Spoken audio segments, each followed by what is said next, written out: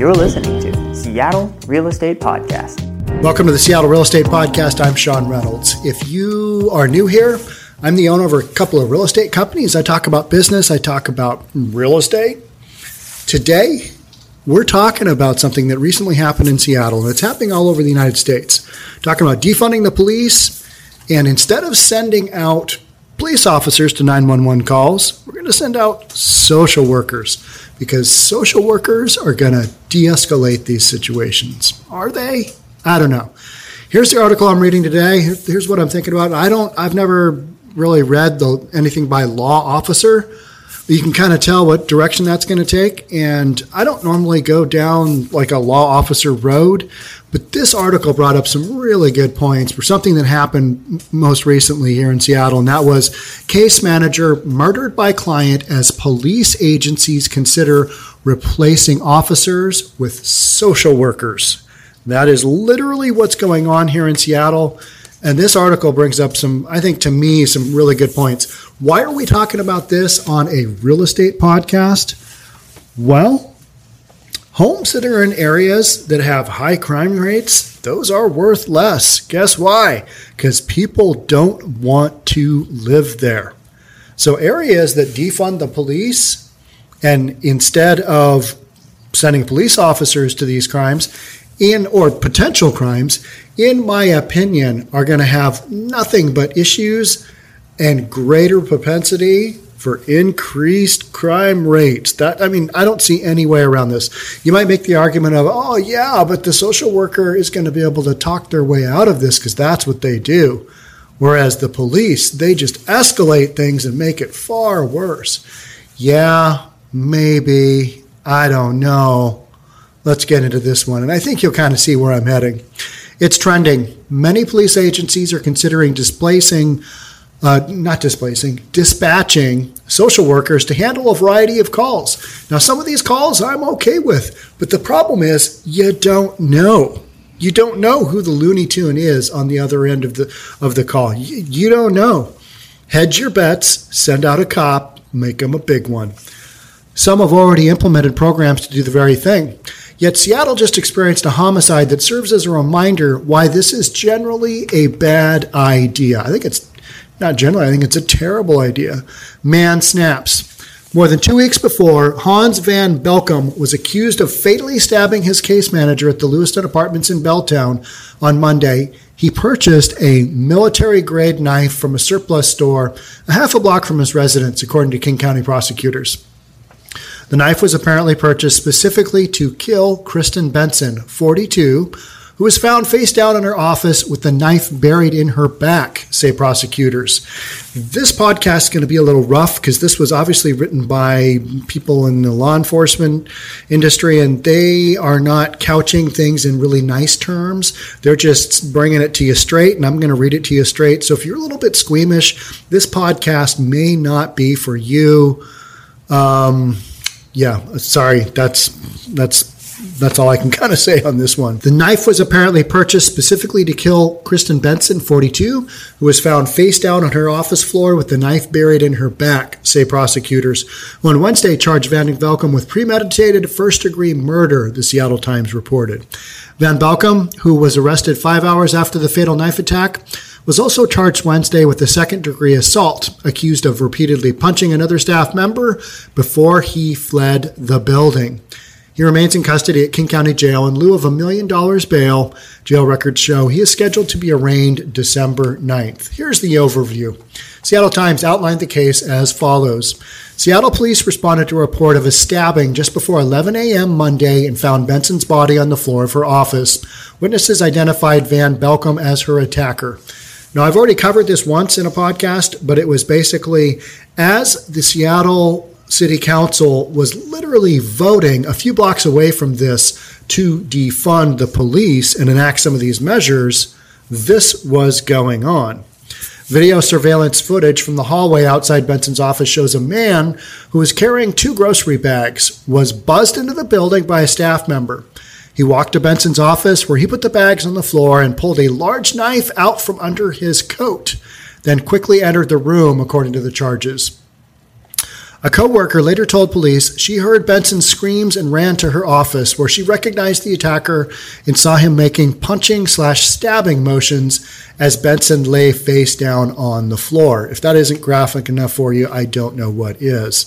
The co-worker turned and ran back to her office with the armed man in pursuit. The surveillance footage shows the man fell, so he's running away. He's running towards the co-worker.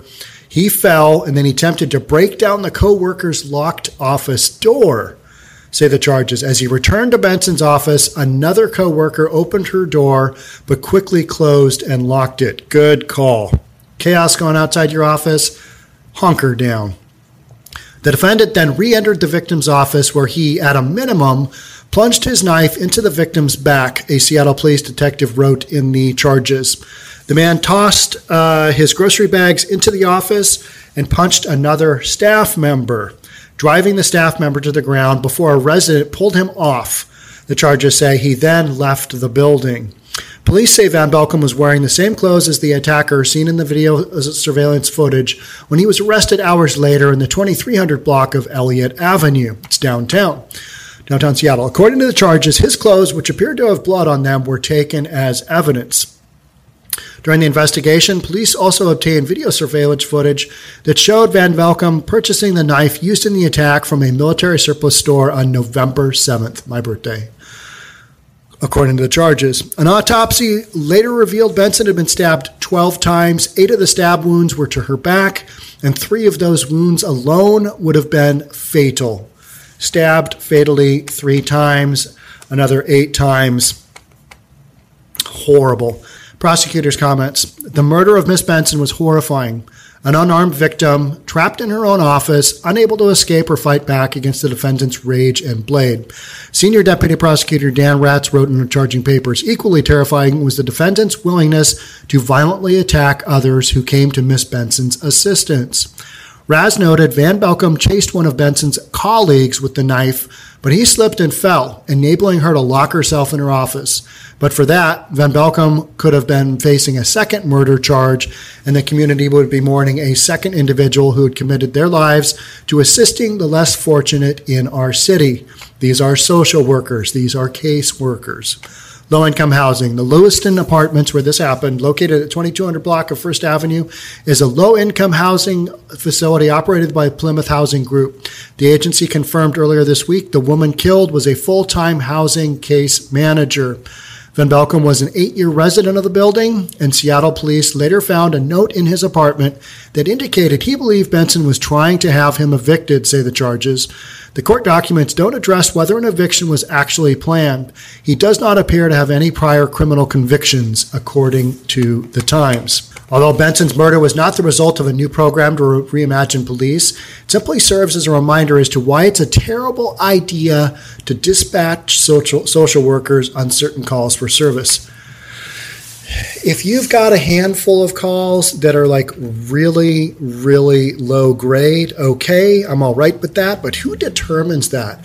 Who's kind of the expert, or who should be the person there when things go sideways? Because you never know with this stuff. You don't know who has a knife in their pocket. You don't know who's carrying a gun. You don't know who has a super bad temper that can just snap.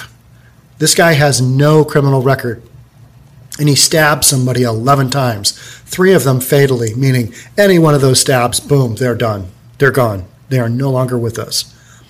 But for some reason, folks are thinking, you know what? Instead of the police, let's send out a social worker, this very kind of person who got stabbed and is basically defenseless. So you send out a social worker on another call like this.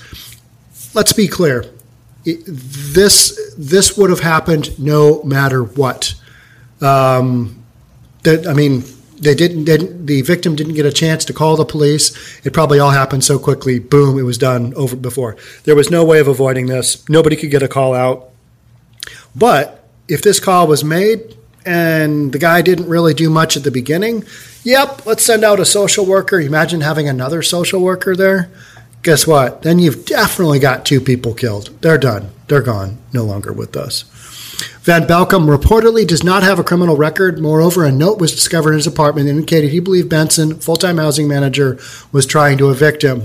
Last summer, the St. Petersburg Police Department in Florida developed a program that will dispatch a community assistance person, team member, social worker, to the following calls for service: disorderly intoxication. Really? Are they sending out police in addition to? I don't think so. Disorderly intoxication. That, to me, send out a cop. You don't know what a drunk person's going to do. They can make decisions that are horrible, just terrible decisions. Let me pick up this knife and I'm going to stab you. Drug overdose. Not good. Intoxicated person. Again, not good. Mental health crisis. All right. Person's having a breakdown. We don't know what they're going to do. Suicide crisis. Mental health transport. Disorderly juvenile truancy. All right.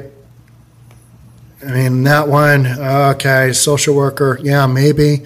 I can think of a lot of times where I read headlines that some kid just absolutely snaps, goes crazy, does some crazy stuff. Disorderly juvenile at elementary schools, okay.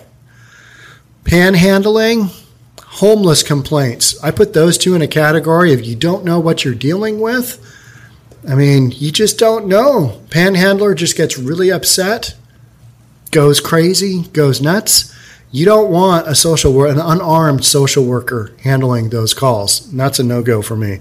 Neighborhood dispute. All right, maybe a neighborhood dispute, but again, somebody just gets really upset at their neighbor. I want a cop there. Send the cops. I want a cop. If Van Belkom lived in St. Petersburg for any city deploying social workers and dialed 911, his circumstances would have likely qualified for a CAL team member response.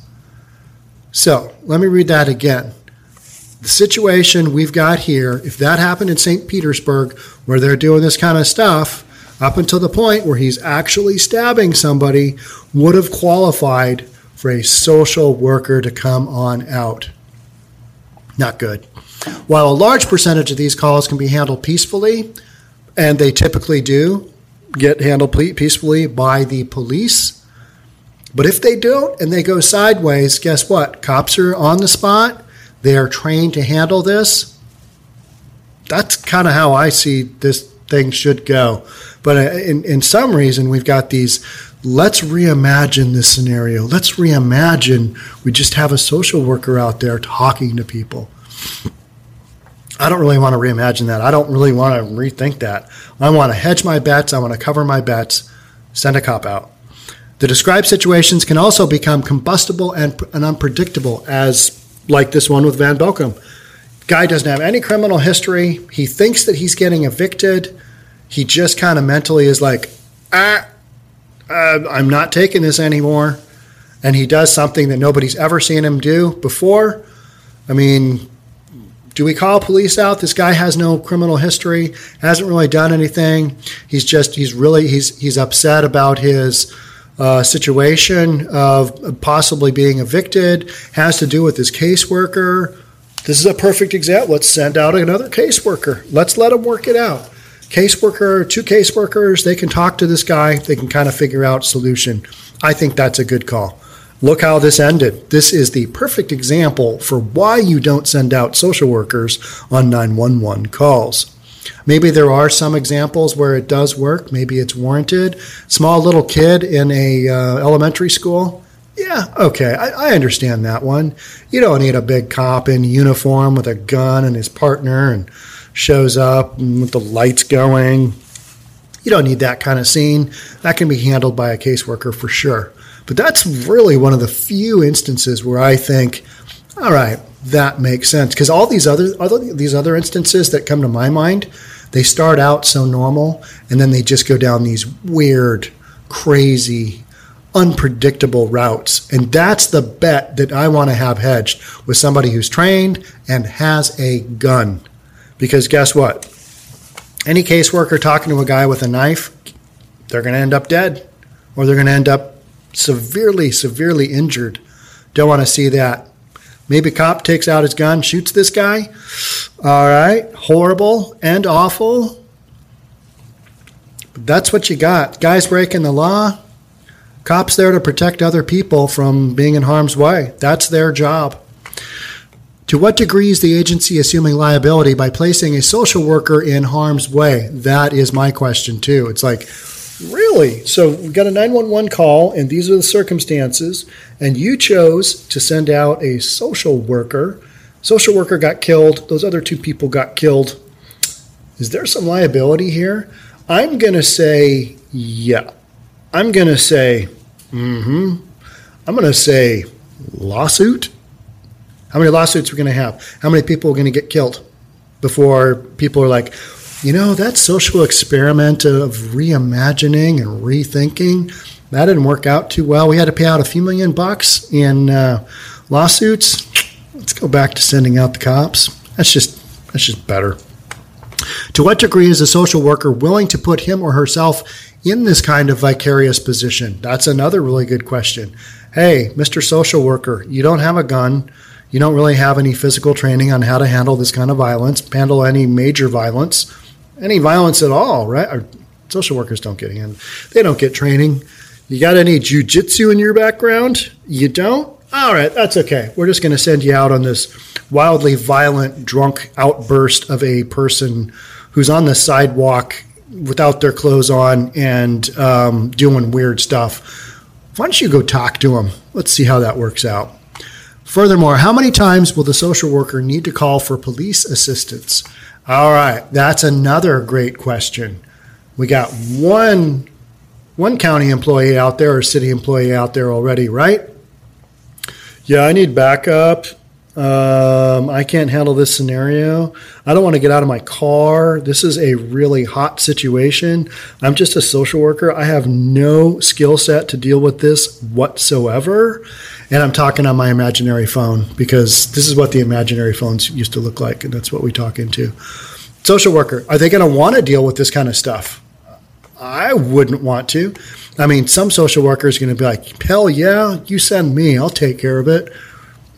I think those are few and far between. I honestly don't think that this is a solution that not here in the city of Seattle. Some of the news stories I read, the violence that happens in Seattle, I mean, it's mind blowing. It's like that really happened.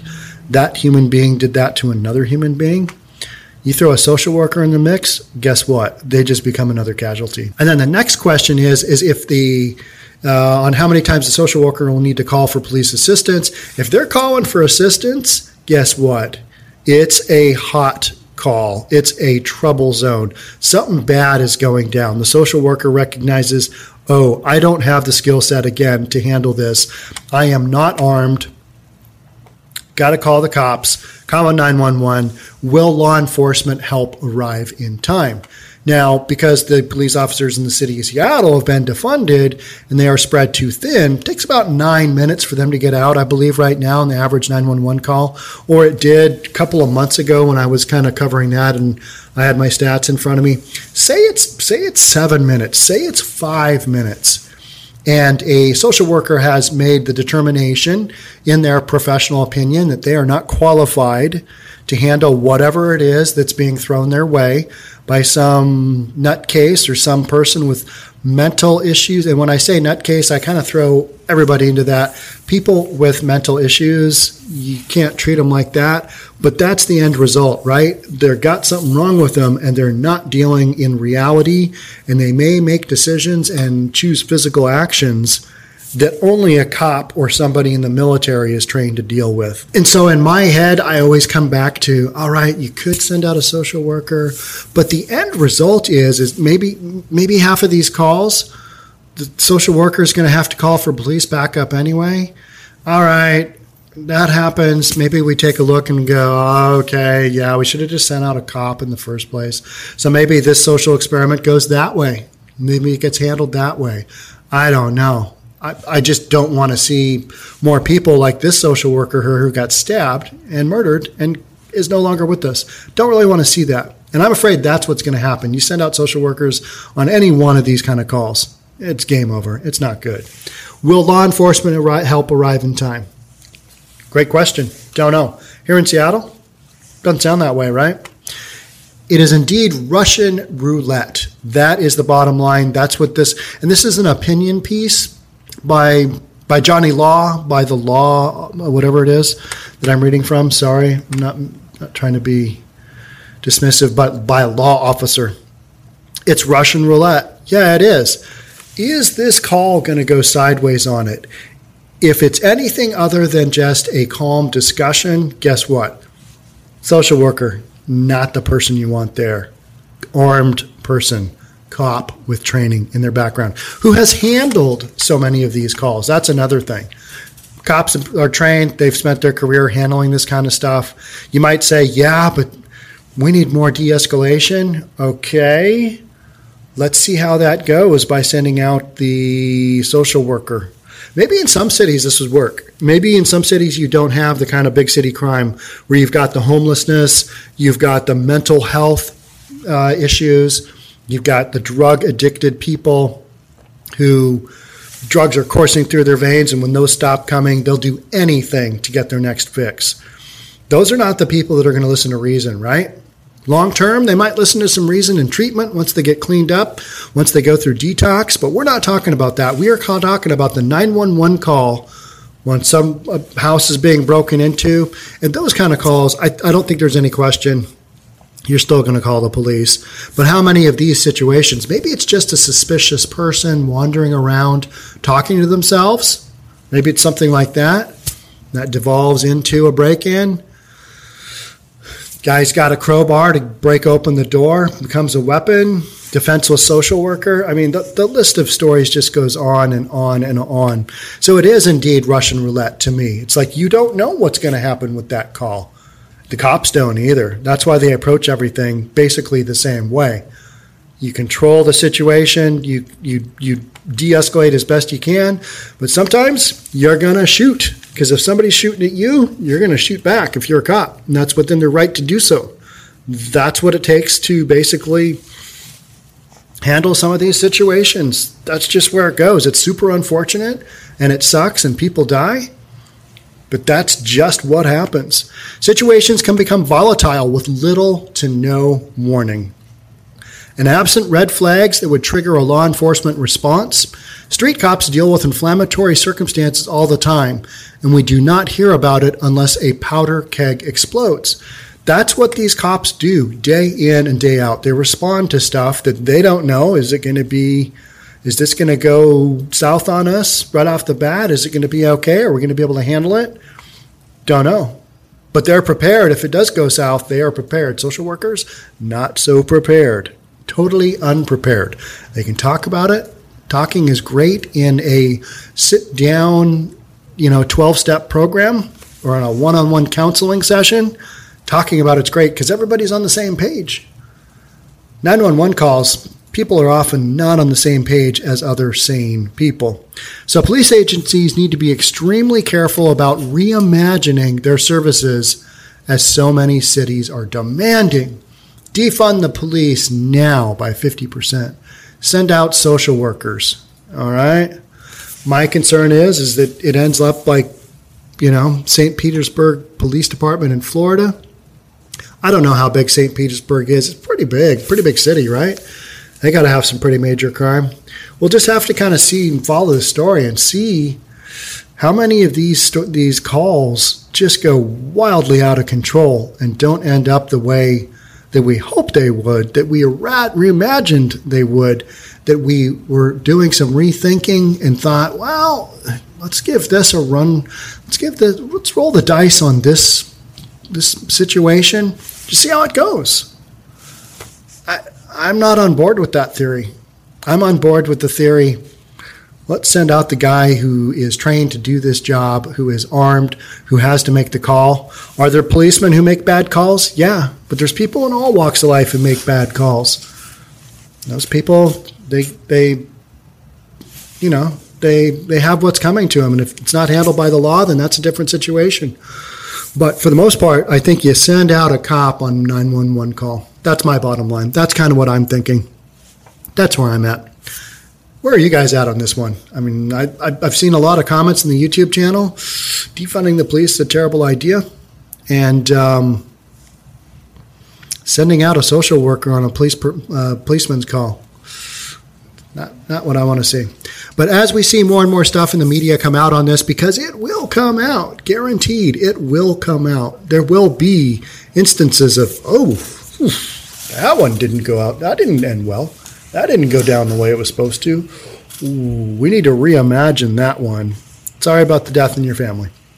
That's what I think is going to happen. And it's going to be horrific and tragic. And we're just going to have to work through it if indeed social workers start getting sent out on some of these calls. So once again, thanks for being here. Thanks for being part of the podcast. I'm going to see you guys on the next one. Until then, we'll catch up soon. Thanks again for being here and watching. Bye.